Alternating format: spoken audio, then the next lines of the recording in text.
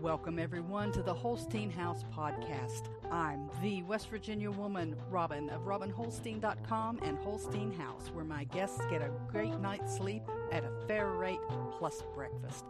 This is a podcast that looks at society and culture issues affecting families in West Virginia and the United States, from food preparation and storage, gardening, home repairs, current events, and more. We'll go around the table and back in 60 minutes or less. So let's hang out and talk a while. Good Friday morning, all y'all. Ooh, I'm telling you, I'm going to need some grace this morning. Grace from the Lord and grace from you guys as well. I am Robin Holstein, and welcome to the Holstein House podcast. This is episode 92. 92, and we do two of these a week. We do one on Tuesdays and we do one on Fridays. And so that means in 4 weeks, we're going to have episode 100. And I'm really excited about that, even though I may not look like it right now, because it has been a difficult morning already here at Holstein House.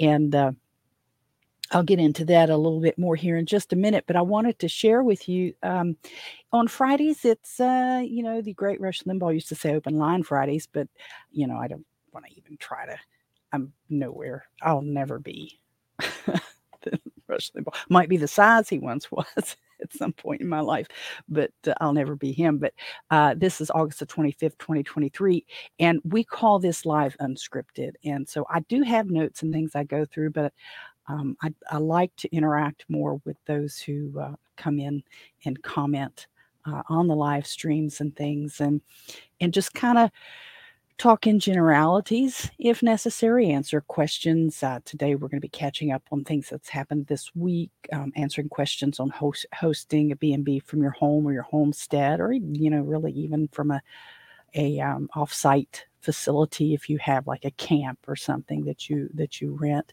We're going to talk a little bit about fall and winter pantry food preparations with dehydrating and home canning and things like that, and storage questions if I can get to them, because man, oh man, has it been a morning. If you don't get to participate with us live this morning and you want to get in and chat a little bit, you can go to our Telegram group chat. It's t.me/Holstein House chat. And I will have to let you in, because I do tend to get some scammers in there ever so often, and we have to pull those out. And it's a little easier for me if I go ahead and kind of filter through first rather than trying to catch up later. So you may be asked to wait for approval to come in. And when you come in, we just ask that you say hello, introduce yourself a little bit so that we know who all's in the group. There's not a whole lot there right now, so it's a pretty good chance that if you have a direct question and you post it there in the Telegram group, you'll get a direct answer from me. And I love to have conversations with people. So that's t.me/Holstein House chat if you want to do that. But at any time, if there are rounds of what do they call it? When they kick you off, when they ban you on some of the social media sites, or put you on probation for a few days or something like that for something that's been said that the platform doesn't approve of. Platforms are things like YouTube and Rumble and MeWe and homesteading, or freesteading, and X and Nostr and stuff like that. I mean, so any of those, and Facebooks and all of that stuff, those are platforms, and they are owned by some corporation somewhere, except for Nostr. Nostr's a little different. We won't get into all about Nostr today, but it's a little different. But they are owned by corporations, and they're not ours, and you run the risk of hacking them off, sometimes saying things or breaking their rules, and they can take you down completely, or they can stop you from posting for a little bit of time if they don't like what you said. And we're coming into the fall and winter season where illnesses are going to be popping up again. Governments are going to try to do stuff again, and there'll be conversations about the same old that we were talking about a few years ago. And some of these platforms are going to be very strict in what they allow and what they don't allow. And if at any time I say something, it's not as likely as other platforms, but it's possible that I could say something that gets my site taken down, or at least prevented, what they call it, Facebook jail on Facebook, stuff like that. You can go to robinholstein.com and go to the contacts page, and I'll have listed there all of the social media sites I'm on, so you can go and try to find me somewhere else. I'm not all that controversial. I have to say that right up front for those of you who may be listening for the first time. But every now and again, and today may be one of those days, because it's 10 o'clock in West Virginia, in my part of West Virginia, and I've already had a full morning, and I am sick to death of this day already. So and it's still just getting started. So I might have a slip of the tongue. That's why I said I need some grace this morning. But we'll talk about a few things, and hopefully it won't be too bad. Hopefully some folks will stop in and say hello, and we can talk about some things that I don't want to talk, or that I would rather talk about. Distract me.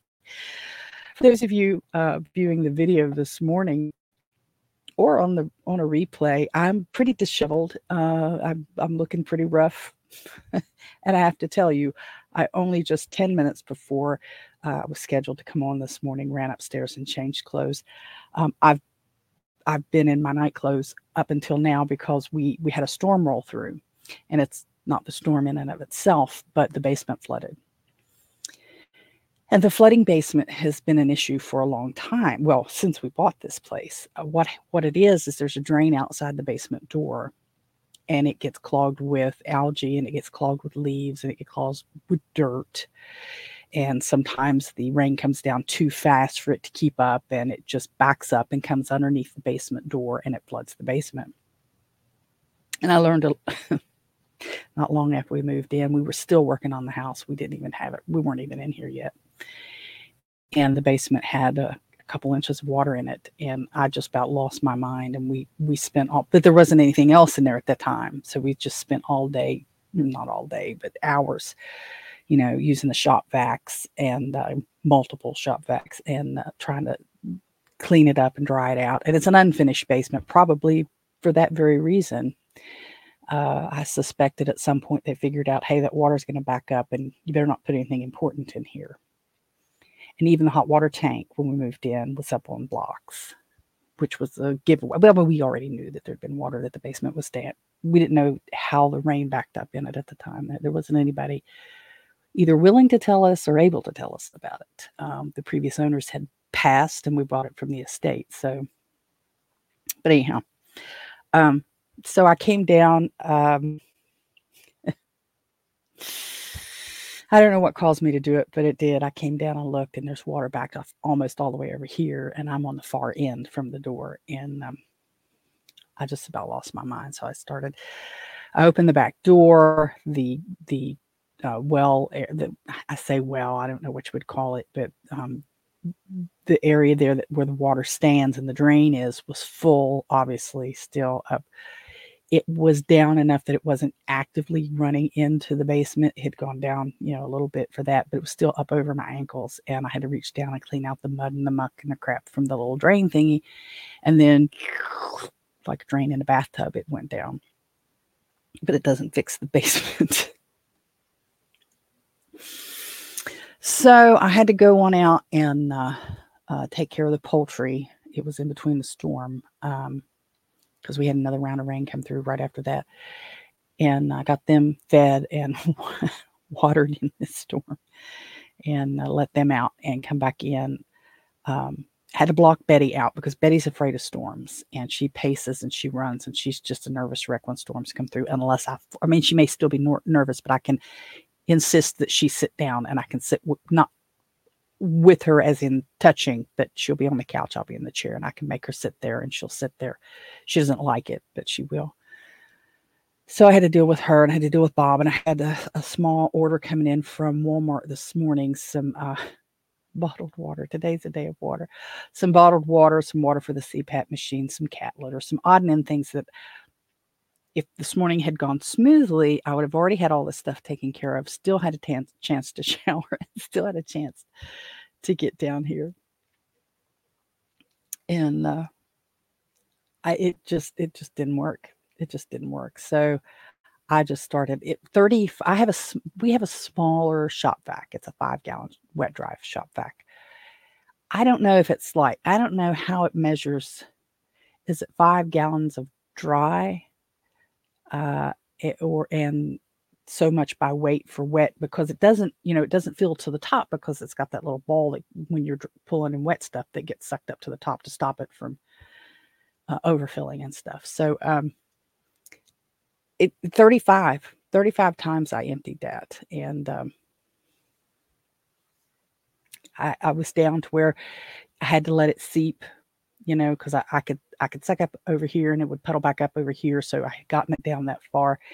So I messaged Mr. Holstein and I said, well, I'm at the point, I'm just going to let it seep back, to the lower spots. And I needed to do this anyway. I need to get changed. And I rattled off a half a dozen things that I was supposed to get done before noon today. So I got all of that to do, and laundry, and and I have to walk through the water to get to the washing machine. It's crazy. But until we get the roof finished on the doghouse, there's not a whole lot I can do yet, because in order to, I need some place to move some of the stuff that we have here in the basement. That's going to be the doghouse. The doghouse has been leaking since we bought it. So nothing, you don't want to put anything there that can get wet. It'll get ruined. So I actually heard some nails being driven. They may be out there this morning. I've been down here. I haven't seen anybody come in, but they don't have to report to me, when they get started. They just go get started. And so I'm thinking that they're here, even though it's kind of damp. We're supposed to get some more rain this afternoon. Hopefully they're putting the metal part on now. So I looked at it yesterday. It looked pretty good, I guess. But they should be getting all that metal part done this morning. I don't have any pictures ready, I don't think, to show you. Like I said, I come in and my goodness. It's just crazy already this morning. But we're glad you're here. Good morning, Stephanie. How are you today? You getting the storms now down there? Are they rolling down your way?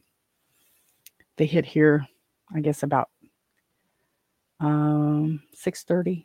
I think they rolled through here about 6:30. It was the storm itself, I didn't mind. But when I looked out and saw the yard was flooding, I thought, oh man, I bet the basement's got water in it. I had no idea. I had no idea how much water was in there. Gosh.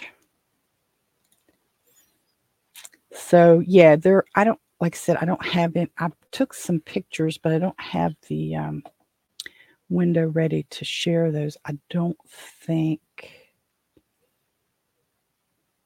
Let me see. Are they uploaded yet? I'm going to look to see. I don't know that if you guys saw these, if it would matter to you anyway. Oh, that's the basement. Ugh. So, 1, 2, 3, 4, 5. Okay. I can do this. Maybe. Let me come over here and see if I can share these with you this morning. Share screen. I'm kind of talking out loud because people on the podcast don't want to hear a bunch of quiet. All right, so here I'm going to share with you. Oh, darn it. Make this full screen here. Hopefully you can see this is like, it's kind of like tar paper, kind of rubbery tar paper roofing stuff. This was yesterday. I sneaked up their ladder after they left. It was really blistering hot yesterday. So this is the back half of the doghouse now. So this is a weird angle, this back roof here. It's a little room that was added on. It's the area that I've mentioned before could be a bedroom. with the exception it has no closet, and it also has a bathroom. So if you can see the mouse pointer, probably this area here is the bathroom. It's just barely big enough for a toilet, a sink, and maybe a tub. I don't know. There's no tub in it now, but there's a toilet and a sink in there along this back wall. A standing shower, just a walk-in shower would work just perfectly well. It'd be really nice right there. And then over here, this piece over here would be the roof of the bedroom. And this was the worst part. This actually had water running in it, so they had to do a lot of work there. Right about this area, if you could, you can barely see where the roof of the original building meets the roof of this back room. This is almost flat, so we couldn't do the metal roofing because it wouldn't have enough angle on it to drain the water off. It'd puddle up there. So that's why that you've got this, and then on this line where you see that different material, that's where the metal roof is going to be, and that's the back of my house. This is the back of Ramsey house. That's the one I talk about every now and again that's going to have to come down. So let me think which direction I'm going to go. Am I going this way? Yeah.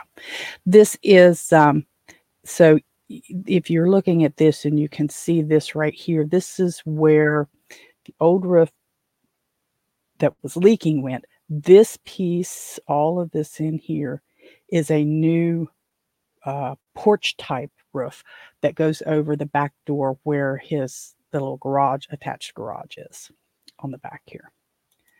And we had them build that. So you can see these posts here and this new timbers here, new wood here. This is like just a porch, a covered porch to the back door of the garage. And it's just a teeny tiny. This I just took a picture of because they don't have this fastened up yet, and I wanted to ask them about it before the job's complete. I want to make sure that they have either tacked this up or stapled it or whatever you do, or trimmed it off before they're finished with the job. So it was just something that I wanted to keep a check on. And then that's the temperature this morning. I post a picture of the temperature up for those of you who don't know every morning. Just about every morning. I kind of don't do it on the weekends. But good morning, Letty. I'm glad to see you. I needed people on here this morning because it's been a terrible morning. Oh my gosh, Letty. It's been a terrible morning. If there was smell, if you could smell this room, I reek where I've been sweating and just gross because I haven't had my shower this morning and I was down in this water where the basement. It's just terrible. It is a day, isn't it? It is a day, and I'm looking for grace. I need a lot of grace, Letty, and I'm so glad you stopped in to say hello. I hope you can hang out for a while. Just distract me, you and Stephanie. Stephanie meet Letty, Letty meet Stephanie. We may actually have some more storms come through, and if that drain is clear, it's usually not a big deal, but you just don't know what the wind, and of course it started raining before it got good in daylight. If those winds were whipping up and knocked some limbs and stuff or leaves and stuff down in there and they get drained down in there, then Katie barred the door. And even to put a sump pump in, I got to get stuff out of here because especially the computers and stuff out of here, or have them covered up or something so that the dust doesn't settle in them. So you've got so much. Oh my gosh. I think I can close this. I don't think I'll have any more pictures to share today. No, I'm flipping through. We had a good lunch and learn the other day. We had a couple ladies, they're sisters, and they are members of the local AARP, come in and talked about fraud and fraud prevention and watching out for scams and stuff. They were a hoot. They, instead of just a regular dry presentation, they did a little skit. And after the one woman insisted that everybody turn off their phones, how you do that before you do a presentation, please turn off your cell phones. They had it set up purposely so that the one sister would call the other sister to set up the skit. And so you hear the one sister's phone ring and you think, ah, she didn't turn her phone off, but it was part of the skit and about accepting phone calls and giving out too much information and being distracted when you take those phone calls. So you get a phone call that you don't recognize, but you go ahead and take it and you're busy with other people and they ask you and say, oh, we need to verify. And you just don't even think and you could give out, like a credit card number or something. We need to verify that you made this purchase. What is your credit card number? And then because you're so distracted, you give it. I mean, it was a good little skit. It was a good little skit. It was a decent little yeah, it's a lot for Friday morning. Stephanie, you ain't kidding, sweetheart, and it ain't even done yet. I don't get aggravated with Mr. Holstein too often, but this had me aggravated this morning.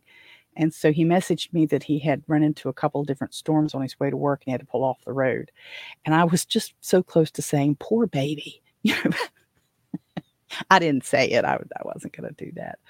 But I did rattle off a lot of what I had to do. I ended up emptying that. It's a 5-gallon wet dry vac. I ended up emptying that thing out 35 times. 35 stinking times. So I'm in a mood. I'm in a mood. And when I get this way, Katie, bar the door. But it's supposed to rain off and on all weekend, I think. And we need it because we'd had quite a few days with no rain. And my rain barrels were bone dry. I've been using tap water or city water for the birds and stuff. And they don't care one way or another. I mean, because they're going to get it filthy anyway. But I rather use the rain barrels for them. I just feel like the water, I get that it's coming off the roof and stuff, but I just feel like it's better than having the chlorine water that they get, when I run it out of the spigot. So,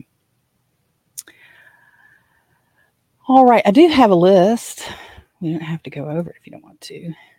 Yeah, holy moly, that is a lot. That is, and I know there's a delay, so we'll try to pay closer attention to that. So let's see. Oh, well, I am something else I got to do is I got to finish my dehydrating workshop prep. I'm going to do a workshop for our lunch and learn on Wednesday on dehydrating foods, and it's actually from Cabela's. That's one of their brand of, is it 12 trays? I think it's 12 trays. Might not be 12, but I think it's 12 tray dehydrating machines. And I went ahead and I ordered a round one from Walmart, which is the lowest, but it has the dial, the temperature dial. It's the lowest priced one that they offer that I could find. And I picked that one. I don't think I might be able to tell you what the brand name is. It's going to be an off brand name. I chose it specifically because folks who are going to attend the workshop are going to probably be closer to being able to shop at Walmart than Cabela's. Where is that's not what I want. I wanted to show the differences in the square machine, the counter machine that's square or rectangle, however you want to look at it, and the round one. Darn it, come on. I don't want all of that. That's not what I want. Why am I? Because it's this is a challenging day. That's what the problem is. Where are my orders?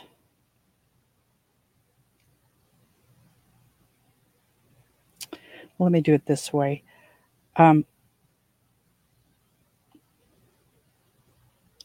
It's going to be delivered. It's not. They don't have this particular one at this local store. It is. It's called the Commercial Chef CCD 100W6 Food Dehydrator White. I doubt, probably you won't be able to see this very well. I'll hold it up here and Let's see. Oh no, too much glare. Yeah, it's going to be too much. Oops, sorry. Too much glare for you to see on my phone, and I'm not going to waste time getting to it on online and trying to share that screen. But I chose that one because it is the lower priced, the lowest. It's not the lowest. I think there's one more, but that doesn't have a temperature gauge option on Walmart's website, and then you can also go like to customer service and look for it. But to show the difference between the square machine and the round machine, and the entry level, and a little step or two up. I'm not going to get a Kasori. I'm not going that high end uh, on my dehydrating, but I'm also going to talk about using your oven for dehydrating and why our climate locally is not really suited for dehydrating outside. Now, there's some things you can dehydrate outside, or you can hang them in your house, like herbs and stuff you can hang in the house and dry them. But we're really too humid to do outdoor dehydrating. You got to have something like 64% humidity to do a good job. Plus, it's got to be hot enough outside to dehydrate outside. Here, we're not that way. But I got to finish that workshop stuff. That machine should be in tomorrow. So the the dehydrating workshop is going to be on Wednesday. If there's anybody in the Charleston area, it's going to be Wednesday at the Diamond United Methodist Church at noon. It's a lunch and learn, and I'm going to present on dehydrating foods for longer term storage and how to store them. So that will be. I'll have some dehydrated foods to share, to show. I'll show them the difference between a package of probably peas and carrots that are fresh and peas and carrots that have been dehydrated, the space savings you can get.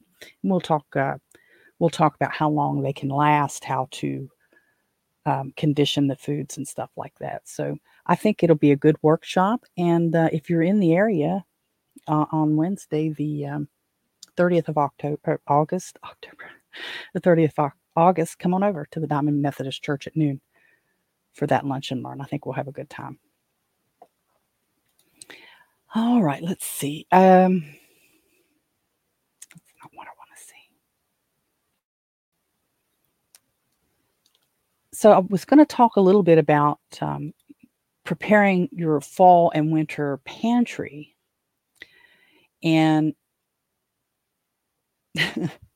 the basement kind of threw me on that a little bit, but it's also a perfect example of why you need to have your pantry set up in certain ways and how to be prepared, not just for natural disasters, but for household disasters such as a flooded basement. One of the things that I try to do is to keep my foods at least 6 inches off the floor. That's a rule in my basement, or it's an attempted rule in my basement. It's a rule in my kitchen area. I don't store any food products lower than 6 inches from the floor. There's a few reasons why. Water damage is one of them. Insects are one, and cleaning. So there's 3 things there. In order to clean, I can vacuum, I can mop, I can dust under those foods. And if there are mice in the house, you can get a mouse trap under, take care of your business. And you also don't run into dampness and things seeping in. We often hear people talking about storing in buckets and mylar, and those are good. And in combination, they can help reduce the potential for vermin, such as mice, to get in, or rats. The only way to actually stop them from getting in would be to use a metal container or a glass container. We know that our mason jars, that mice can't get in the mason jars. But for most of us, having a basement or a pantry full of small galvanized metal containers is not realistic. They can be very expensive, and it can be a challenge. Plus, if you have a damp area like this basement, you are looking at potential for rust. Galvanized does help prevent rust, but it won't stop rust. It doesn't make things rust proof. Galvanizing metals make them rust resistant. So a combination of using plastic bags and Mylar bags with your buckets and things will help preserve a lot of things, or protect them, I should say, because that's not the preservation part. But not everyone can do that. And for those who can't or don't want to, using plastic buckets, the 5-gallon plastic buckets like you get at the home improvement stores, is an option. Now, some of the 5-gallon plastic buckets are food safe, which means you could put, raw food, like open up your flour and dump it in, and it won't be contaminated by the materials that the bucket is made of. Not every bucket is like that. A lot of those colored buckets that you get, the 5-gallon buckets at the box stores and stuff, you need to read them, or just assume they're not. I don't know anyone. Now, I might dump birdseed or something in them, but I don't know anyone personally who would put raw food in, like flour or wheat or wheat berries or anything like that, straight into a plastic bucket, food grade or not. The best thing to do is to measure them out into smaller packages and put those packages in the buckets. And where I'm going with that is you're putting those buckets on the ground or on the floor. In the case of where I am here, down here in the basement, I'm going to use plastic 5-gallon buckets. I have some food grade buckets from Tractor Supply. Most of Tractor Supply, if not all, but most of Tractor Supply buckets are food grade. And the red lids are food grade.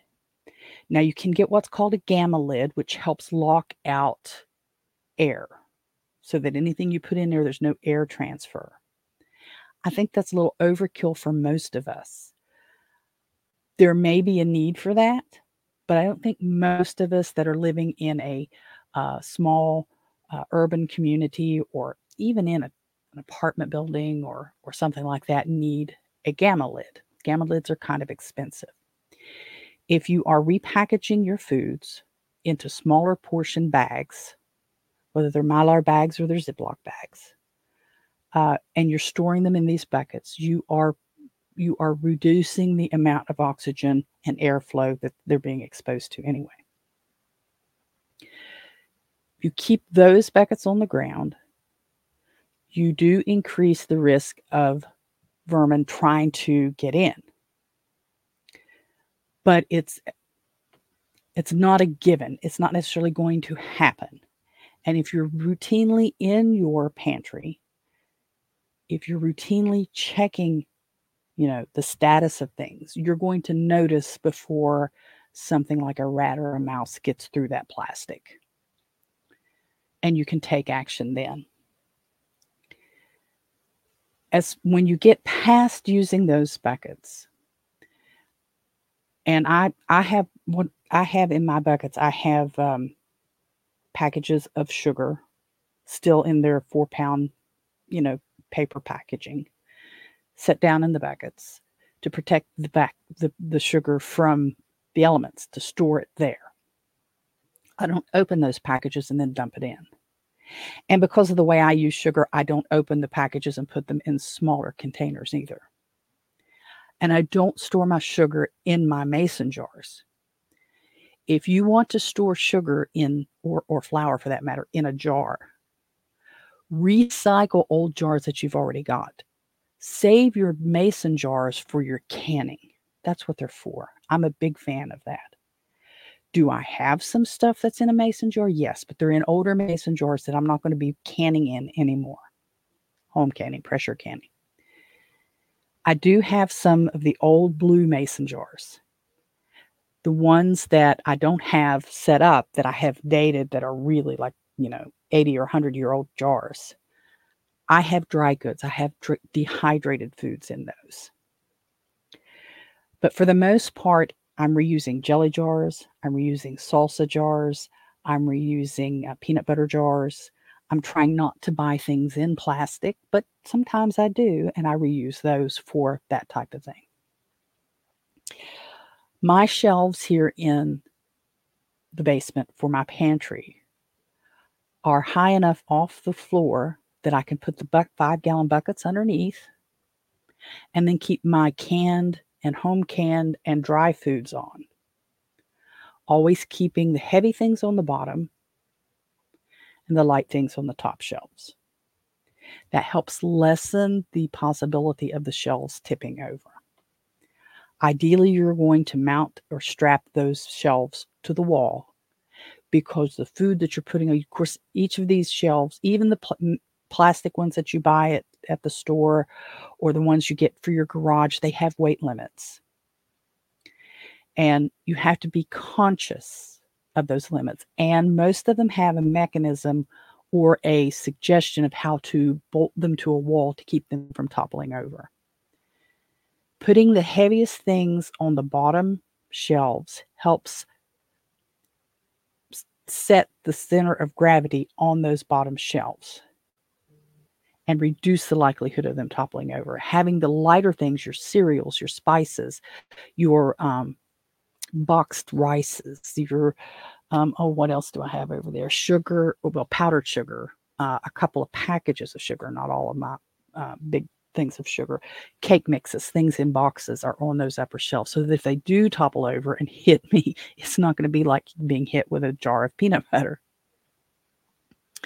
So your pantry needs to be arranged not only so that you can find things, but so that they are protected. Like I said, I have wheat berries in my buckets, and the buckets set underneath the shelves. Then I have a shelf of canned goods from the store, and this other one over here may have home canned jars. All of my jars are on the next to the last and the center shelves so that they're not going to fall over. Yeah, old jars are good to use, Letty. They really are. Letty says, I have old glass containers from the farm basement that I use for my flour and sugar. These things are at least 50 or 30 years old. Yeah, and that's fine if you got them. I kind of bristle, Letty, when people will buy new jars to store those things in. And obviously it's a personal decision, but I'm looking at the older jars probably because the potential for the micro cracks in them that we don't see, or even if you have a little chip along the lip, you're not going to use those in a pressure canner because they could crack in while they're being pressure canned. So you shuffle those to using to keep a lot of your dry goods in, your flours and your sugars. But I don't like buying new jars to do that. I think that's, again, it's personal preference, but I just kind of think that's a little wasteful. If you don't have jars, which I guess if you're just starting to keep house could be a potential, a lot of times you can find them at Goodwill or other thrift shops. But to store foods, not home can, not to pressure can or steam or water bath can, but just to store foods, you don't have to have brand new mason jars. You don't even have to have mason jars, which is the roundabout way I'm trying to make the point.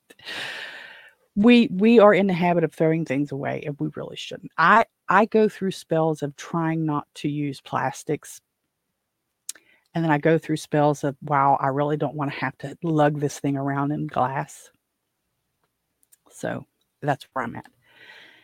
But now is the time to begin looking because we're starting to we're getting towards we're getting towards the end of the garden season.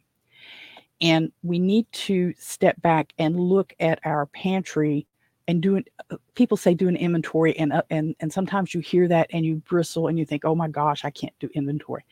Inventory is nothing but taking check of what you've got. Coming down, looking at your shelves and saying, I really thought I was going to use all this cake mix. I've got 8 boxes of cake mix, and some of it, the use by date is last year. Is that cake mix bad? Probably not. But you need to decide, do I need to continue buying cake mix? Because if you're not using it, you're wasting space and you're wasting money. Because even if you got that cake mix on sale, that's something that you haven't used that you've got to decide now whether to keep, give away, or throw out. I'm not a fan of throwing it out. And enough people are freaked out by the best if used by dates that they think they have to throw it out when they don't have to. You do run a risk of things going rancid, which means it's not going to kill you, but it tastes bad, and you've wasted it. For me, one of the things that I have a lot of oatmeal. I have a ton of oatmeal. We don't eat a lot of oatmeal, but I started buying it because I was trying to be ready in case something happened.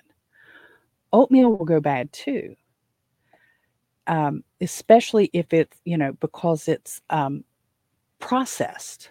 Now, oat groats, Groats, which are the things that oatmeal are made from, last way longer. But you've got to chop those. You've got to make that oatmeal, process those groats into oatmeal yourself. Same thing with wheat berries. Wheat berries are almost a forever food. And they're the tiny little berries or seeds, however you want to call them, that people make flour out of.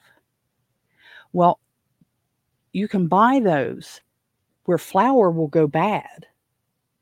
I mean, it's flour, it's been processed, the oils are exposed from the wheat, and those oils will go rancid eventually. Now, a lot of people say you can only get a year out of it. Some people say I've gotten longer than a year out of it. But when you crack open your bag of flour, and you smell it, you're going to know if it's gone rancid or not. Some people keep it in the freezer. Okay, I've done that. I'm rethinking that, because to keep that stored in the freezer means I got to run electric. The freezer may not use a whole lot of electric in the course of its lifetime, but do I need to keep flour in there? If I'm not using flour enough, do I need to keep it in the freezer? I'm starting to rethink the need for multiple freezers.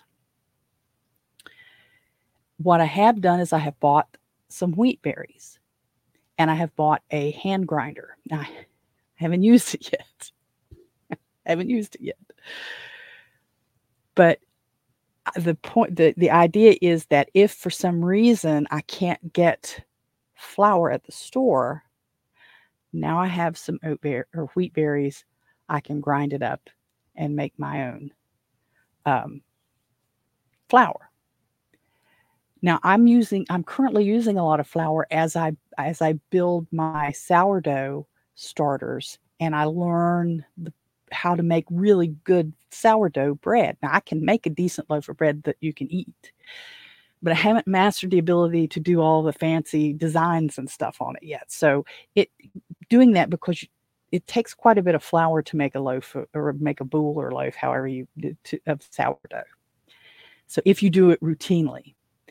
And so I have a lot of flour right now, but I'm starting to rethink that. I also went through a period where I was experimenting with gluten-free breads to be able to do it for potential guests. I really haven't made that happen. I have not mastered that at all. We were cutting back a lot on carbohydrates. We were leaning towards the Atkins style diet a few years ago. And so I was experimenting with these things that are substitute breads. They're not true breads because they don't have a lot of the flour in them. There are a lot of eggs and a lot of cheese and things like that. And that just didn't last very long. That didn't last very long for us. But so I still have a lot of those alternative flours in the freezer to keep them. And I just don't know if I need that extra freezer.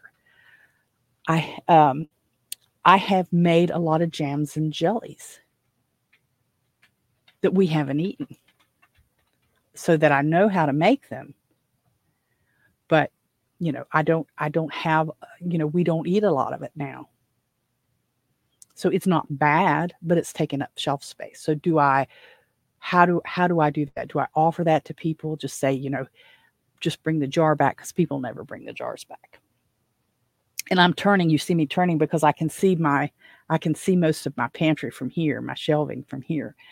Um, and so I have a lot of stuff. I have a lot of salad dressings that I stocked up on a while back, store-bought salad dressings that are past their date, their best by date.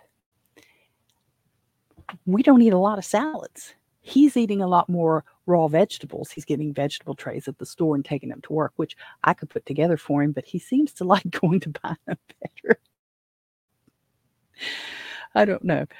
Um, yeah, Letty. Letty says her pantry is so full of pasta, rice, and etc. that we don't eat anymore since we've gone mostly keto carnivore. And she said, hence the need to clear out so we only have what we need and use downstairs. We're not keto carnivore, but I'm in the same boat. I have a lot of food stocked up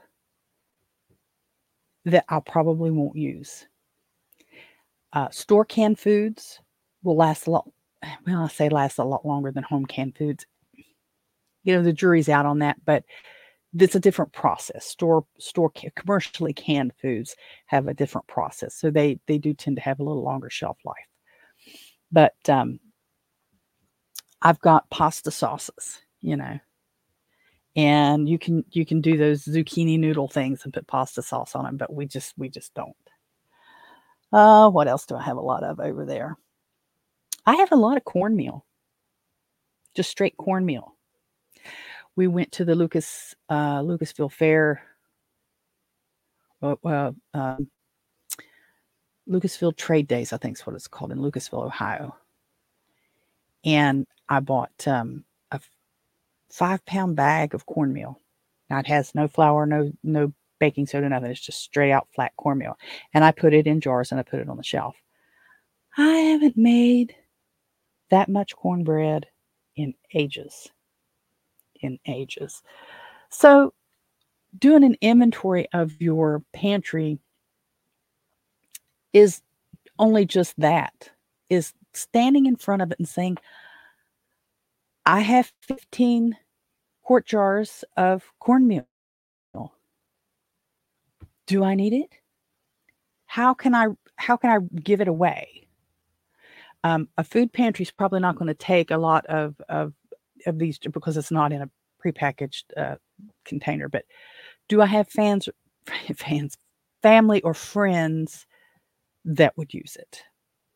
And would they like to have it? Now, at this point, I'm not going to try to sell it because it's just been too long. I mean, if you how you depreciate the cost of your washer and dryer and stuff, but this would have depreciated a long time ago. I have a lot of, like I said, a lot of salad dressings. Are there people who could use that? So it's just looking at it and looking at where you need to fill in. What do you eat now, as opposed to what you were eating when you were putting things away? And one thing, and Letty, I don't know if you guys, Letty says, so many boxes of Jif cornbread mix in my basement, no straight cornmeal. I never was a fan of Jiffy mix. I've made it. I never was a fan of it. I don't know what the difference is in it and anything else, but I just was never a fan of it. But it is handy to have for something quick. One of my questions, and Letty, you might be able to answer this, is those folks who go on these particular diets, like you guys are keto carnivore, if a time comes when you can't be strict keto carnivore, we know that they're talking about ramping up again these inoculations and panicking the world again because it's wintertime and fall and we get the sniffles more. And oh, here comes this dread thing again, the Rona part, what, 6 or 7 now. And they start interfering with international trade and interstate commerce, because only certain things can be, stocked, and only so many people can be in the store at one time. You know how it was back in 2020. If you are keto carnivore and you can't get everything you need to live, to eat that way, how is your body going to react to having to increase your carbohydrates? Mr. Olsen and I, many years ago, we hadn't been married too long, went really hardcore Atkins diet. I mean, it's to the point I almost can't stand to look at a cheese and well, actually almost a charcuterie board because of the cheese and the pepperoni and stuff. It just makes me go, ugh, because we ate so much of that stuff. And it was difficult to adjust when we weren't eating that way anymore. Do you anticipate any gastro effects if you can't eat strict keto carnivore? I've often wondered, how are people on these specialty diets going to I mean, it's kind of like we talk about our pets, that we want to stock up on certain pet foods and keep our pet's digestive system accustomed to kibble, for example, in case there's not enough rabbit, or there's not enough canned food, or there's not enough whatever you feed your dog. And you can supplement with kibble, but you can't just suddenly give them nothing but kibble because it'll upset their guts. It's going to be kind of the same for people. And I've wondered how people have decided to address that. Letty says, once a month we will currently add in some carbs to use what we have and be able to stomach what we have in the basement. Yeah, that's a good idea. That's it. And that's what I wondered. My biggest issue with my health, and I know this, is my inability to get in good exercise. Now I very seldom stop. I'm always moving, always doing something, but it's not exercise anymore. And so my weight is up because of that. Primarily, I don't eat a lot of trash, but I don't burn what I'm eating. So I get that. I know that that's my biggest problem. When I'm able to walk or get better exercise, there for a while I was on not the treadmill, the elliptical, and I was able to keep my weight down. But when we moved over here, we have no place to put it, and I haven't been able to, replace that exercise with anything. And so my weight eased up, and the more your weight goes up, the worse it feels to move around and all that good, happy stuff. But I know that's my biggest problem. I don't do well on restrictive diets, but I really don't eat a lot of junk, surprisingly. So I know I need to improve my exercise overall. So this is kind of not exactly, I mean, I didn't really have a big plan for today's broadcast. We're coming up on the hour here, fairly close, but so I wanted to kind of talk a little bit about the fall and winter pantry prep, and the best thing you can do right now in the next few days, let's say between now and Labor Day weekend, which is not very many days, is to take a few minutes every day, or when you're running to your pantry, whether it's your kitchen pantry, because some people just have a little pantry, and some people have a big pantry, and some people have two. You have one in the kitchen, and you have a big one in another part of the house or another building or something.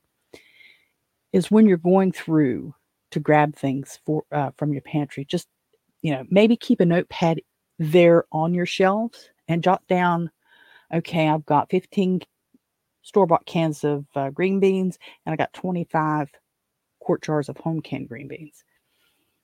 And just start getting an idea of what you have. Get ready to rotate those forward because you want the oldest items first, so the things that are going to expire, first in, first out, so that they are in the front of your rows. Because I don't have one of those things where you drop your cans in. They're just on the shelf, so I have to actually ever so often shuffle those things forward and start looking at what you have and rethinking what you need. Because I believe that we're getting ready. I don't think it's going to be like it was before, but I think we're getting ready to go through another period of difficulty where our government is trying to force us to behave in a certain way. I think if enough of us would stand firm, and I know there's plenty of people who don't believe in interacting with the government at all, but I think we have to make our voices loud and clear that we're not going to put up with this again. You had your chance, you blew it. And the people who are at most risk need to take the most precaution. I can't protect you from stuff. You have to protect yourself. If you want to go to those extremes, feel free to go to those extremes. But I think we're going to see some shortages again, because there's going to be interference with our ability to shop. There's going to be interference with people being able to work, like we saw before. We're already seeing some, like the FAA. We've already seen this. The FAA has already started requiring certain things added to the uniform. But if you were paying attention in early 2020, you know that even our own health department was telling us those things don't work. It's a panacea. It's a way to get you to think that you're doing something that you're not. And it's going to interfere like it did before, in that there's going to be people who refuse to there's going to be people who refuse to alter their uniform, alter their dress, alter their behavior, alter their medical status because of this Rona version. I swear, I think it's 3 or 4, probably 4, Rona version 4. And that's going to affect getting things to market, and that's going to affect getting things to this, into your home, because people are going to be fired again. And I'm kind of talking around in circles I should just come out and just say it, but we're going to be required, or the government is going to try to insist that we mask up again and that we inoculate again. And there are going to be businesses out there who insist on their staff. Mr. Holstein works for a place now. His employer insists on those inoculations. He hasn't been told to get the newest one, but we see that coming. And, say what you will, we have too much invested in our life, in our family, in our properties and things, to snub our nose at that. We can't just pick up and move away. I'm being asked, do you think there will be more people who fight the mandates this go round? No, more. Maybe. Yes, I think there'll be more. I don't think it will be enough more to stop it, because they're not vocal enough in the right places. some of the groups that we're in, Letty, are opposed to dealing with government at all. They fail to understand that if you don't make your voice heard loud and clear early enough, you'll be bulldozered.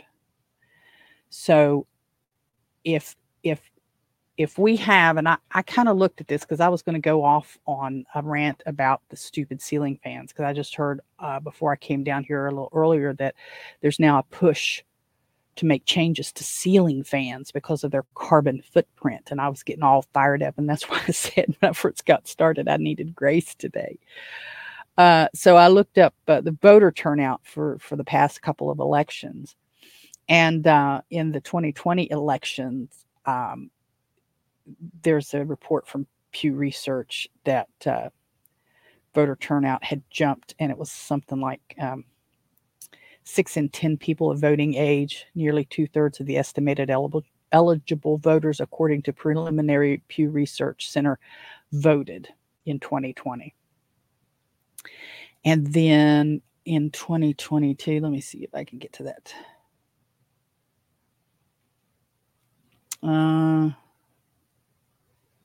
It says about 2/3 of the voting eligible population turned out in 2020.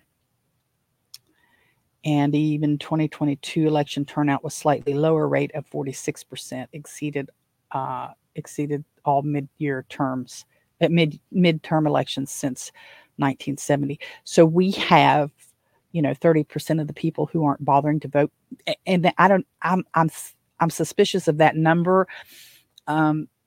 It's those eligible to vote, and you're eligible to vote if you're registered to vote. So I believe that there are a lot of people that have thoughts similar to what we do, Letty, that just don't bother. But what they don't understand is that's just letting us get rolled over. I'm not a believer that we have to have violent protests and violent overturns of government. I think we can stop things and we can do things when we stand together without violence. I really believe that. I just don't think there's the will to do it in big enough numbers. I think the biggest amount, the large amount of people who think as we do in general about the government needs to leave us alone. They don't get involved. They don't vote because they don't want to fool with it. In fact, what needs to be happening is these people who want the government out of their life, out of their business, needs to get off their asses, get to the polls, and vote in people who will get the government out of our lives and out of our business. And I get really tired of these politicians jumping up and down and shaking hands and photo ops and smiling and in front of all the flags, either state, federal, county, whatever, saying, look at this great legislation we passed. Stop passing legislation and start repealing legislation. We've got to and this, I'm not throwing stones or anything at the folks that are going down to Tennessee to move to Tennessee to live. I'm not doing that. But you can move to Tennessee all day long. But if you don't get people in the government to stop the government in Tennessee of encroaching on you, you're just going to be looking for the next place to move.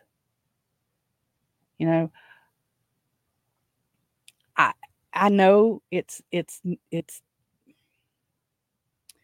people like to badmouth politicians, and a lot of them have earned it.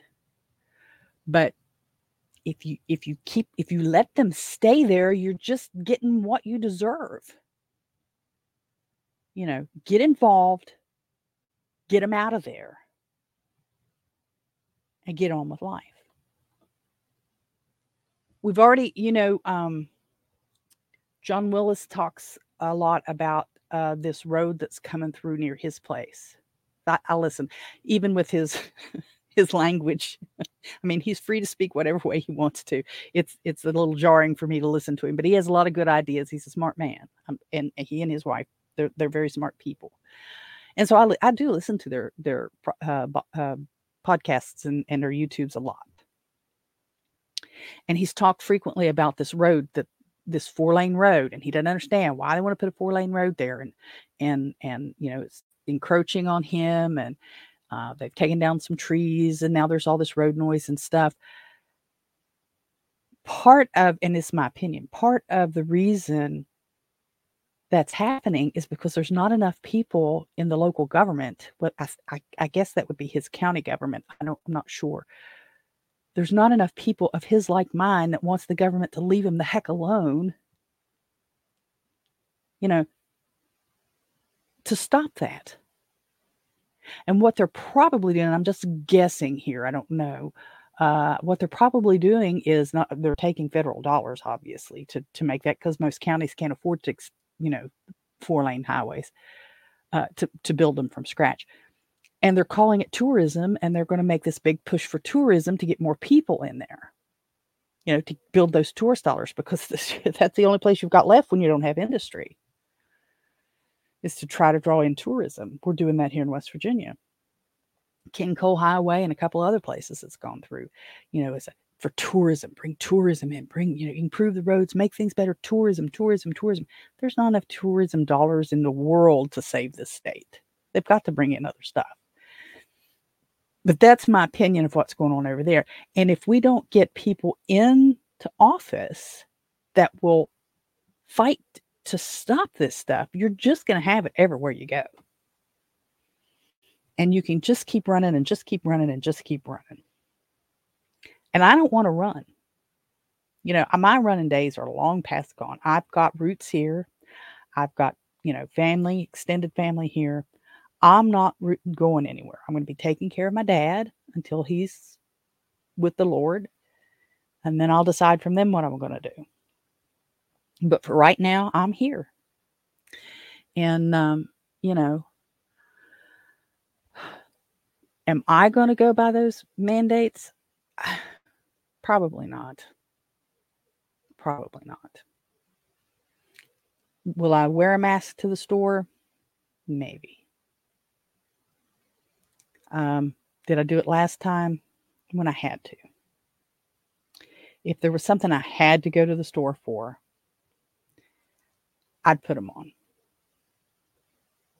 I mean, now they have that last round has increased the number of delivery options we have. So now, where before Walmart didn't deliver groceries, now they do.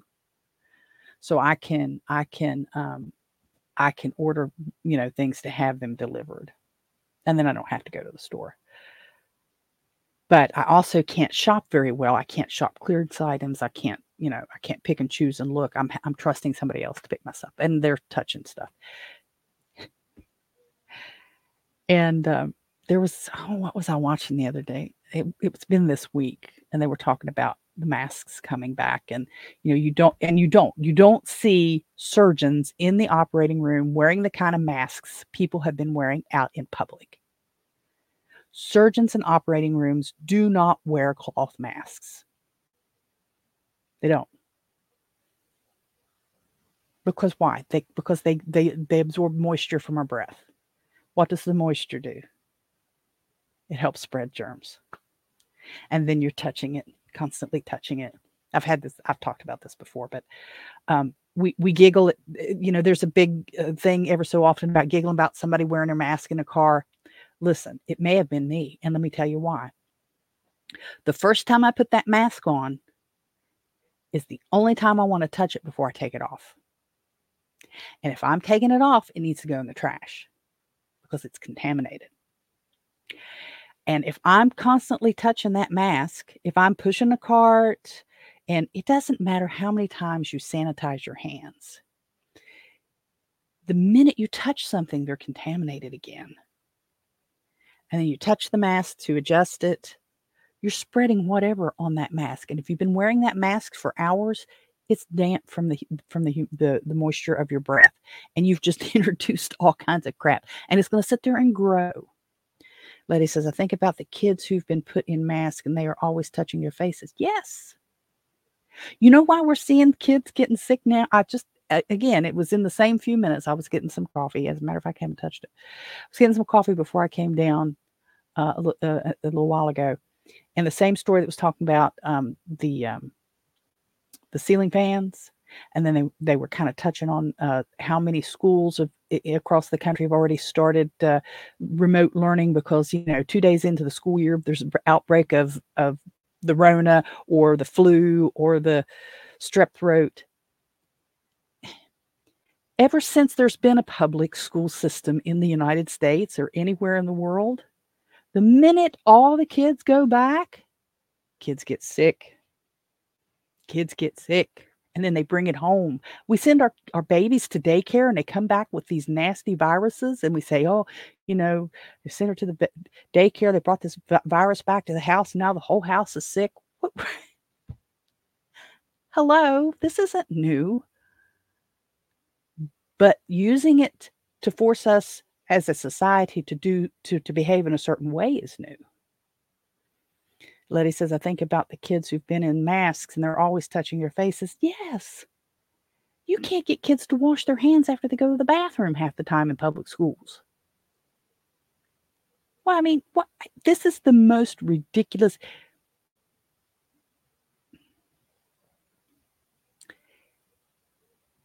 We see this in nations that dictate to their populace. They tell you, you will do these things. You will only have one child. And if that child is a girl child, have a male child. You will only shop on certain days. You will only do these things. You will only, people, there are this. Think about Cuba. Think about Cuba. There is a romanticizing of Cuba going on because people will go there and they'll take pictures of these old cars and these old homes and these old apartments with these peeling paint and they have these poor little pots of flowers and they romanticize it and make it look like this old country, old world, old living. It's poverty. It's poverty. And the government has told them that they can only do certain things. You can only have this vehicle. You can only have this food. You can only have electric this amount of the day. We are becoming the very type of government that we have hated for hundreds of years. But when you stand up and you talk about it, people say, oh, no, you're overreacting. No, not anymore. No, not anymore. We have progressed to the point of regression. We have progressed to the point as a nation of becoming a country that's not a republic, but we have regressed to the point where we're about to become a dictatorship. And some people use the phrase banana republic. That might very well be accurate. We have regressed to the point that we are prosecuting government officials in a way that we've never done as a nation before. We are letting thugs and drug addicts and thieves and murderers out on the street. And we're putting people in jail who try to stop them. We're telling people that they're not allowed, that ownership of a gun is selfish and dangerous and you should be ashamed. And yet we turn around and say that people who commit violent acts of crimes are just misunderstood. It's BS. It's BS. I'm way off. Way off anything I would have ever been talking about. I don't normally go this far into into politics because I just don't want to become the angry white chick on the podcast. Out of West Virginia, little redneck woman out of West Virginia to what is it? Scream at the clouds, or shout at the clouds, or shake my fist at the clouds, or whatever some of those old people memes and things are go on about. But we do have to get involved. We've got to stop pretending that we don't need to be involved, that we can go over here and stick our head in the sand, or that our community is only this little group of people. Our community is the entire country. And our family may be this little pack of people over here. But if we keep pulling away and keep trying to isolate ourselves, we're going to go down. There's not going to be enough of us to stop it. I live in a state where the federal government brought in planes and troops to fight and kill its own citizens. You might never have heard about it. I don't have all the numbers and everything handy because I'm not a historian. I can't just pull that up out of my head. I have to look it up in my notes from a while back. But during the coal mine wars, and I'm not a big fan of unions, but during the coal mine wars, the men who worked the mines and were trying to work and form the UMW, well, it wasn't the UMW then, but the miners' union in West Virginia, to stop people from being killed by their employer. When they marched from Marmet, West Virginia, and were headed over the mountains down into Logan, the federal government sent troops into West Virginia to fight them. A company called Baldwin Felts, a security company, along with a sheriff, brought a train in. It was a normal train, and you have to realize that in West Virginia during the early 1900s, 1920s, the main road in and out of a lot of the hollows where the coal mines were was the railroad. You rode the train in, you rode the train out. And one of these trains went up Paint Creek, West Virginia, not far from me, had a Gatling gun on it, and turned that Gatling gun on a small city made of tents with families who'd been run out of the coal company houses by the coal company. That Gatling gun was loaded, and those tent houses were shot at by the government. The sheriff was on that train. He was there. So these were people who were fighting for their own lives. They were marching. They weren't violent. They weren't burning stuff down, and yet still the government come in and sent troops against them. How does that tie in with this stuff? Well, because they were trying to live their lives. They were just trying to live their lives, and they were trying to stand for something, and the government come in to stop them. If we don't band together across the nation and stand up to the government, and in this instance it means writing your letters, making your phone calls. Don't fool with email, because they don't fool with email. They don't really. They have automated. It's not. They're not gonna read your email. They've got people that do that, and they just hit the delete button. It's real easy. You send the written letters. You overwhelm them with written letters. You overwhelm them with phone calls. You overwhelm them with people in front of their offices peacefully. And if it requires getting a permit, then get your permits and all that stuff. But you overwhelm. There are more of us than there are them. More of us who are opposed to this type of government interference than there are those who are for it. It's just that we're busy. We're just back here trying, shaking our heads, saying, leave me alone. I just want to live my life. They're not going to let you live your life. They're not going to let you live your life. Letty Lou says, similar thing happened to the Irish over the centuries. That part of history is always skipped over. Yeah. There are a lot of inconvenient truths in history that are skipped over.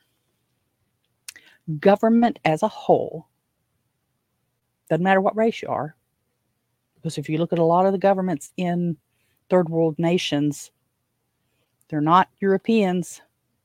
They're not Anglo-Saxon, blue-eyed, blonde-hair Anglo-Saxons. They're not English. People, humans will be human. There are bad people out there who want to do bad things. There are bad people who get in power. There are people who aren't bad who get in power, and then they are bad. I mean, it's human. It's just how we are. The Irish were treated bad when they came to the United States. The Italians were treated bad when they came to the United States. The Syrians were treated bad when they came to the United States. The Chinese, the Japanese, every nationality was treated bad. Now, I get that there is a case of those who were brought here by force. I get that. I'm not demeaning that. I'm not dissing that. But what I'm saying is this country has a history of treating groups of people poorly. And we cannot step back and say, well, I'm just going to come over here with my group of people and we're just going to stay over here and you're going to leave us alone, because they're not going to leave you alone, is my point. Anyone who is different and acts outside the norm is treated poorly. Yeah. And hey, Letty, that even includes some of the groups that we're in. If you don't act like some of the other ones, you're not accepted, or you're treated poorly, or you're talked bad about. And I don't tend to call them. I try not to out people, if you want to say it that way. Number one, I don't need to give you that kind of attention. Number two, I just don't think it's right.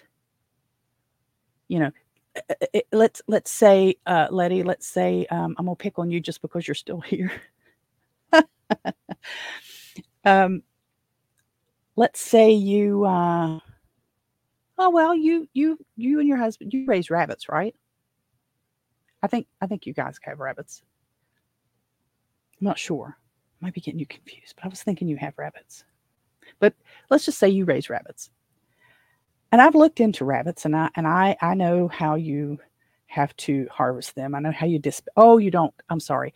Who am I got you confused? I've got you confused with somebody. Somebody raises rabbits. But anyway, let's just say it's you, and you're raising rabbits, and I love rabbits, and you just raise children. Well, you wouldn't do this to children. You wouldn't do this to children. But let's say that I don't think it's right to eat rabbits. Okay, we'll just use that.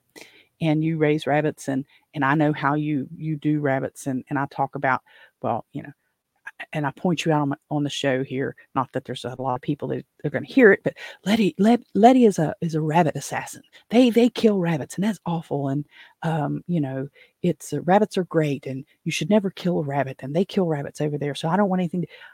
I'm not going to do you that way. I'm not going to do you that way. I'm not going to. People say stuff that I disagree with. I don't have to out them. I don't have to bully them. I don't have to make them the target of somebody else's hate. I don't have to do that. And I did a big thing. I did a big sermon on bullying here a while back at the church, and the different ways kids get bullied. And it's not just kids that get bullied. Adults bully people. Adults bully people that they don't agree with too.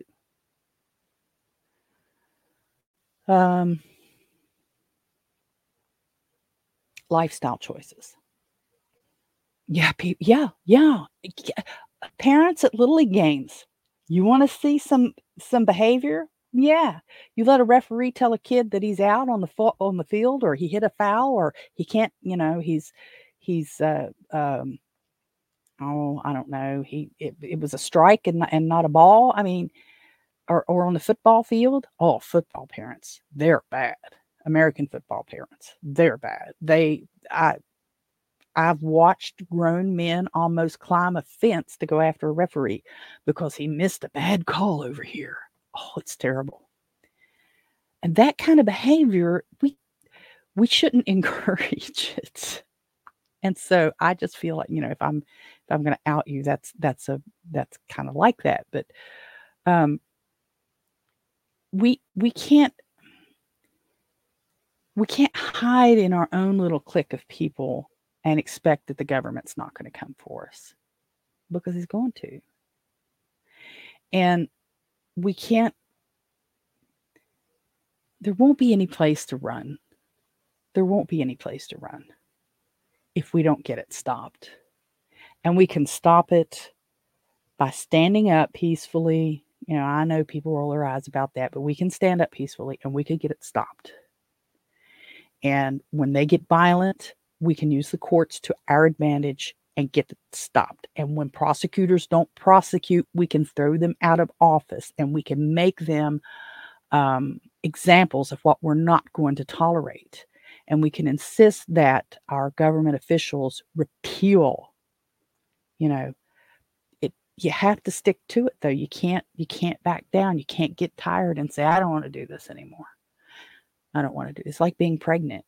When you're pregnant in those last couple of months, when it's month 9 and month 10, and you can't get up out of the chair because you got this thing here and you can't bend right, and your body hurts because your ligaments are stretching, and your knees hurt, and your feet hurt, and your back's killing you, and you just can't hardly move around, and you think, I don't want to be pregnant anymore. I'm tired of this. Let's get this done. You don't get to do that just because. Even if you decided in where some places it's legal, that you decided you want to terminate now, it doesn't just go away. You still have all the work to do, and you're still left with a body that's out of shape and a body that's tired and sore. I mean, you have to go through with it, and that's what we're dealing with here. We have to do things, and we have to make it stop. We have to write the letters. We have to make the phone calls. We have to go see them in person. Go to their offices.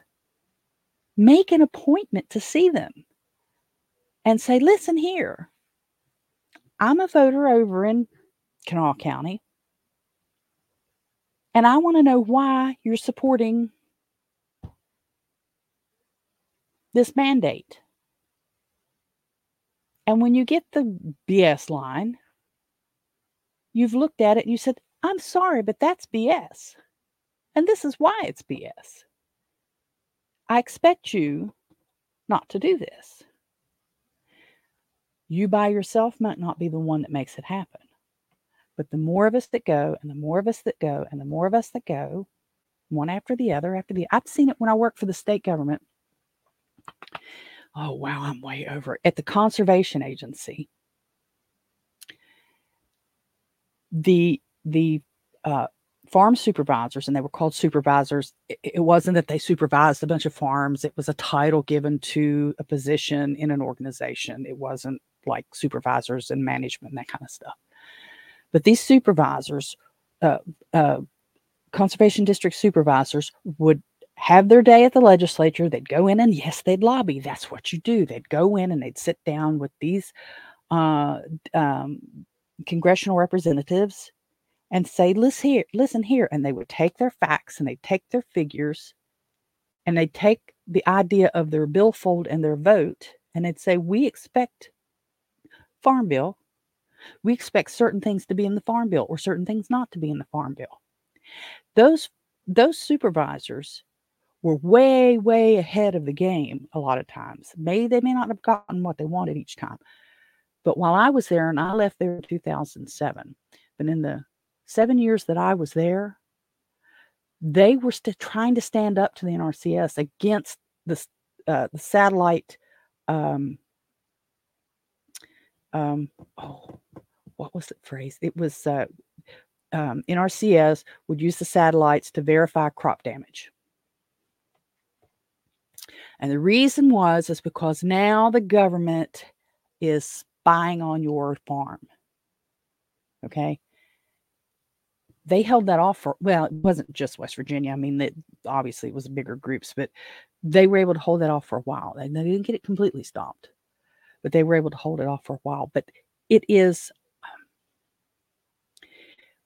the benefit of the masses. It is a unified front confronting the legislatures, whether at the state level, at the federal level, or even at the county level in some places, saying we're not going to put up with X, Y, and Z. And a lot of times they got what they wanted. Not every time. Of course, we can't. A famous philosopher said, you can't always get what you want. But you just can't. I know we all want to find our tribes, and we all want to find our people, and we all want to find our communities, and there's nothing wrong with that. But you can't hide there, is what I'm just trying to say.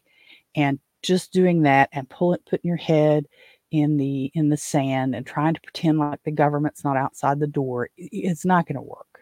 It's just not going to work. You're not going to be able to stop it. And I did use John Willis as the example because, I've listened to his YouTube often enough and heard him talk about the encroachment that he's dealing with, and the idea of, well, maybe I should have brought this extra piece of property over here. Maybe I should have brought this extra piece of property over here. Well, yeah, maybe, but you can't now for whatever reason. Are you going to pick up and move again? Some people can do that. Some people can chuck everything that they've got and just go and walk away from loads and tons of stuff. But most of us can't do that. And most of us won't do that. I'm not going to throw away everything that I've worked since I was 17 to build up just because, Uncle Sam's going to do something. So I'm working within the rules while I work to change the rules. So I will be writing and calling at all the levels. I'm in the county. I'm not in an incorporated city. I'm in the county. I'll be writing and calling the county, the state, and my congressional delegations and saying, this can't happen again. I do not accept that this is a given. The mandate's coming back. Yeah, stop being an ostrich. Yeah. Of course, I don't think ostriches really do that. I read somewhere that they don't, but I understand what you're saying, Letty. I'll be writing. I'll be calling. Am I going to be able to go to their doorstep? Probably not. I can't go to D.C. I don't have any way of getting to D.C. Well, obviously I could drive, but I don't have. It's a 6-hour drive to D.C. up. And then it would be a 6-hour drive back. And I don't have anyone to tend to the things here. But for me, I can't physically go to D.C., but I can go to the local offices. I can stop in unannounced at a local office and say, oh, by the way, and one of my senatorial representatives is Shelley Capito. Oh, by the way, is Senator Capito in? No, she's not. She's in D.C. this week. Okay. My name is Robin Holstein. I've been a lifelong resident of this state. I've been a lifelong voter in this state. And this is what I expect. And I might follow that up with a letter, or I might write the letter first. I think I'd do it the other way. I think I'd go to the door politely, go in and say, I'd like to speak to her. Well, she's in D.C. and she'll be there for whatever amount of time. Or she's in this city or she's in that city because her district goes strange. It's a weird shape, gerrymandered. Well, this is what I want to talk to her about. Then I'd follow up with a letter. I was at your office on X day at this time, and heck, take your kids with you. Take your kids with you and let them see. Let it be well. I know your little guy is a little small for it, but it would be a wonderful learning experience for you to take your child with you to your local office of your, you know, whichever representative you're choosing, whether it's your state, federal, or county representative, and just walk in politely and talk to them. Hey, I disagree with this. I don't think we should be forcing people to do this. I've studied on this topic, and this is what I have found. And it needs and we need to not do this.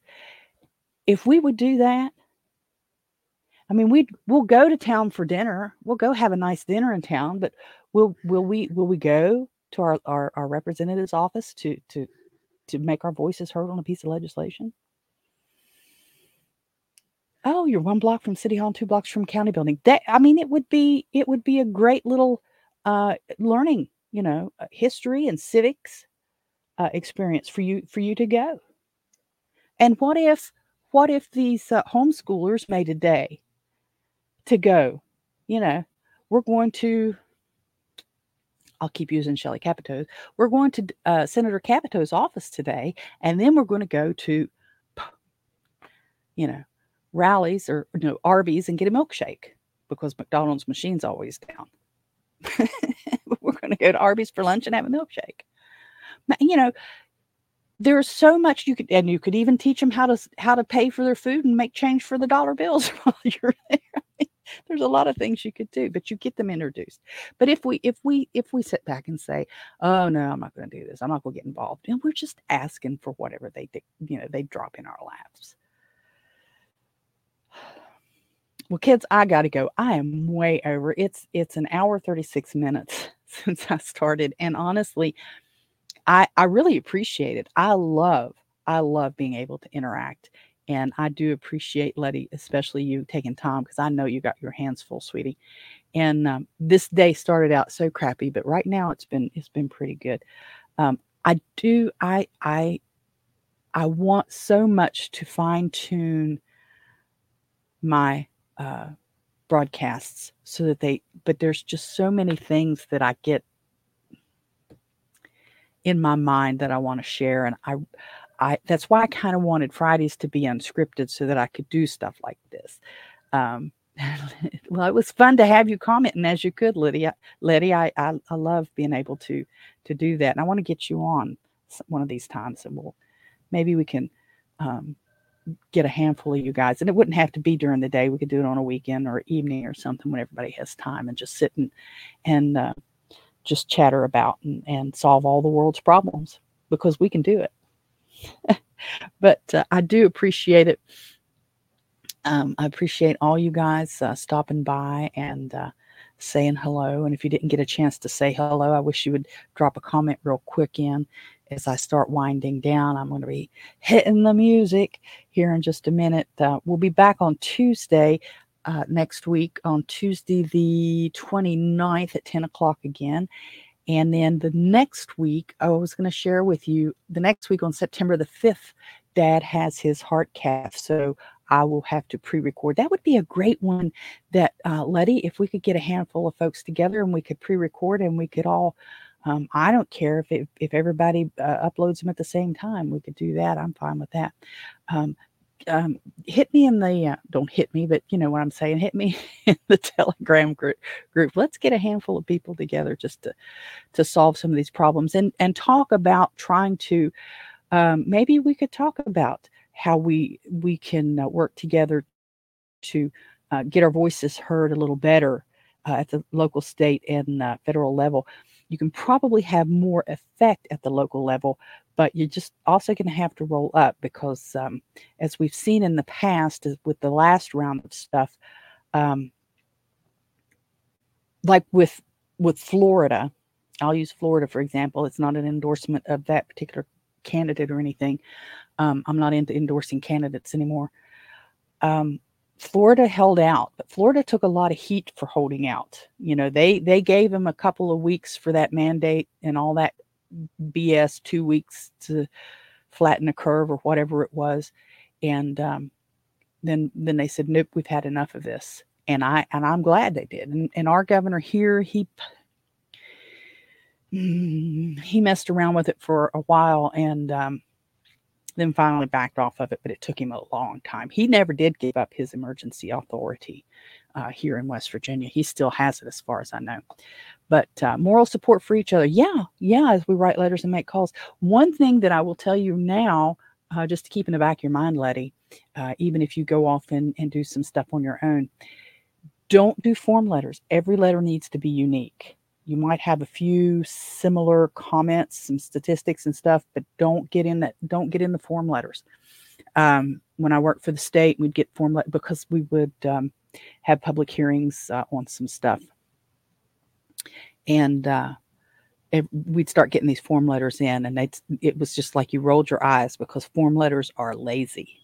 They really are lazy. Now, if you get enough in the numbers, then you get to show that, yeah, we've got 100,000 people. Yeah, it's 100,000 form letters, but daggone 100,000 people. But form letters are not the best thing to do. I was down in the great free state of McDowell County, June 2020. Between there and Beckley, there were a lot of masks, and people all worried. Yeah. Well, you remember, Letty, that West Virginia is one of the oldest states demographically. And we have a lot of people. We've been hit hard with opioids. We've been hit hard with the Rona. We've been hit hard with the lies about the Rona.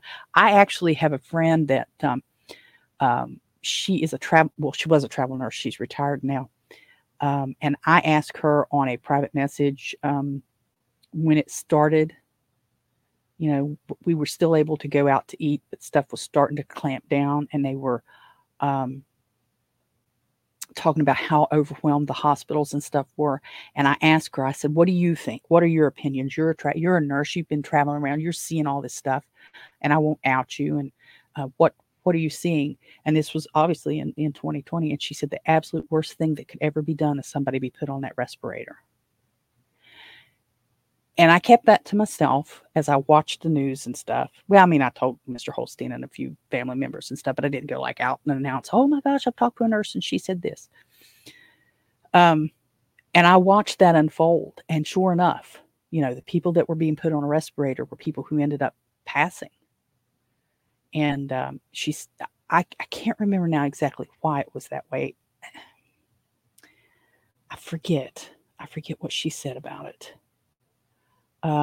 But she said, if any of your family ever gets it, don't let them put them on a respirator. Well, that come undone because eventually you couldn't even be in the hospital with your family, and we don't know how many people were quietly dispatched, if you catch what I'm saying. I mean, we saw that in Katrina with some of the nursing homes. They were quietly dispatching some of the seniors who they couldn't take care of. So, mother-in-law's cousin was completely paranoid, wanted us to disinfect the shower each time we went in and take out her. Yeah, so people were really, really panicked because we didn't know what we were dealing with. And people who completely 100% trusting the government and not either able to or willing to find information on their own. I was picking up on it, and I'm not like above anybody else, but I was picking up on comments left and right as they were locking down in the country of origin, and they were welding doors shut on apartment buildings, and whole apartment complexes were coming down with it. It was just running rampant. When you're in an apartment complex, when you're in a place like that where it's so heavily congested, the population of people it's just so tight. I mean, you look at how the flu will knock people over. You just have these concentrations of people. Just like when our kids go back to school, suddenly all these kids are in the lunchroom together, coughing and sneezing and hacking. Go to a buffet. Sit where this will change. Oh gosh, this will change. Yeah, I understand, Letty. You go right ahead. I'm going to finish this thought and then I'm going to be gone. You go to a buffet restaurant and you sit where you can see the buffet. You're facing it, even the sneeze guard. and you watch people cough and sneeze in their hand, wipe their hands on their pant legs, and touch the handles, on for the spoons and the things on the buffet. It's disgusting, number one. I still go to a buffet. Yeah, I do. But I'm not paranoid about picking up some kind of virus and things. So, but it has been an absolute blast talking to you guys today. We're at an hour and 45 minutes, and I hate doing that. I got to go over and get Dad's test now. I like to stay right at an hour, but obviously it went off the rails today a little bit. But I do appreciate you staying and hanging around. I'm going to call it now and start wrapping it up.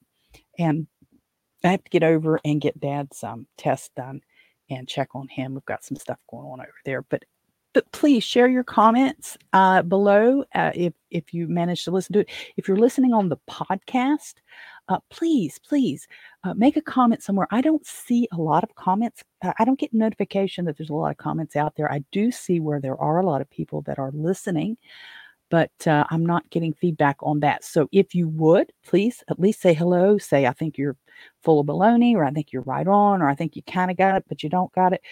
Or even pop over to the YouTube or Rumble and look me up here and comment here that you listen to the podcast. And, just wanted to leave a little note here. We're also on Noster, and I'm on a bunch of them, Facebook, we Freesteading, a bunch of them. Go to robinholstein.com and go to the contact page. You'll see a whole list of places where you can find me and you can leave comments. And I would really appreciate it.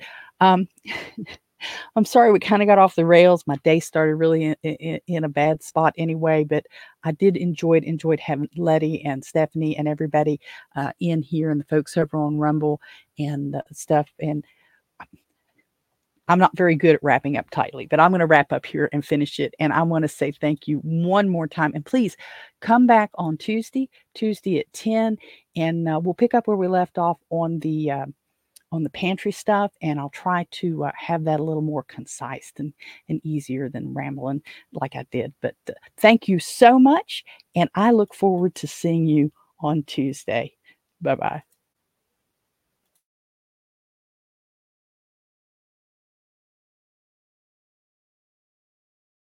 So there you have it. Post your comments, do all that boosting, liking, sharing, thumbs up, and stuff that helps spread the word and poke the algorithms.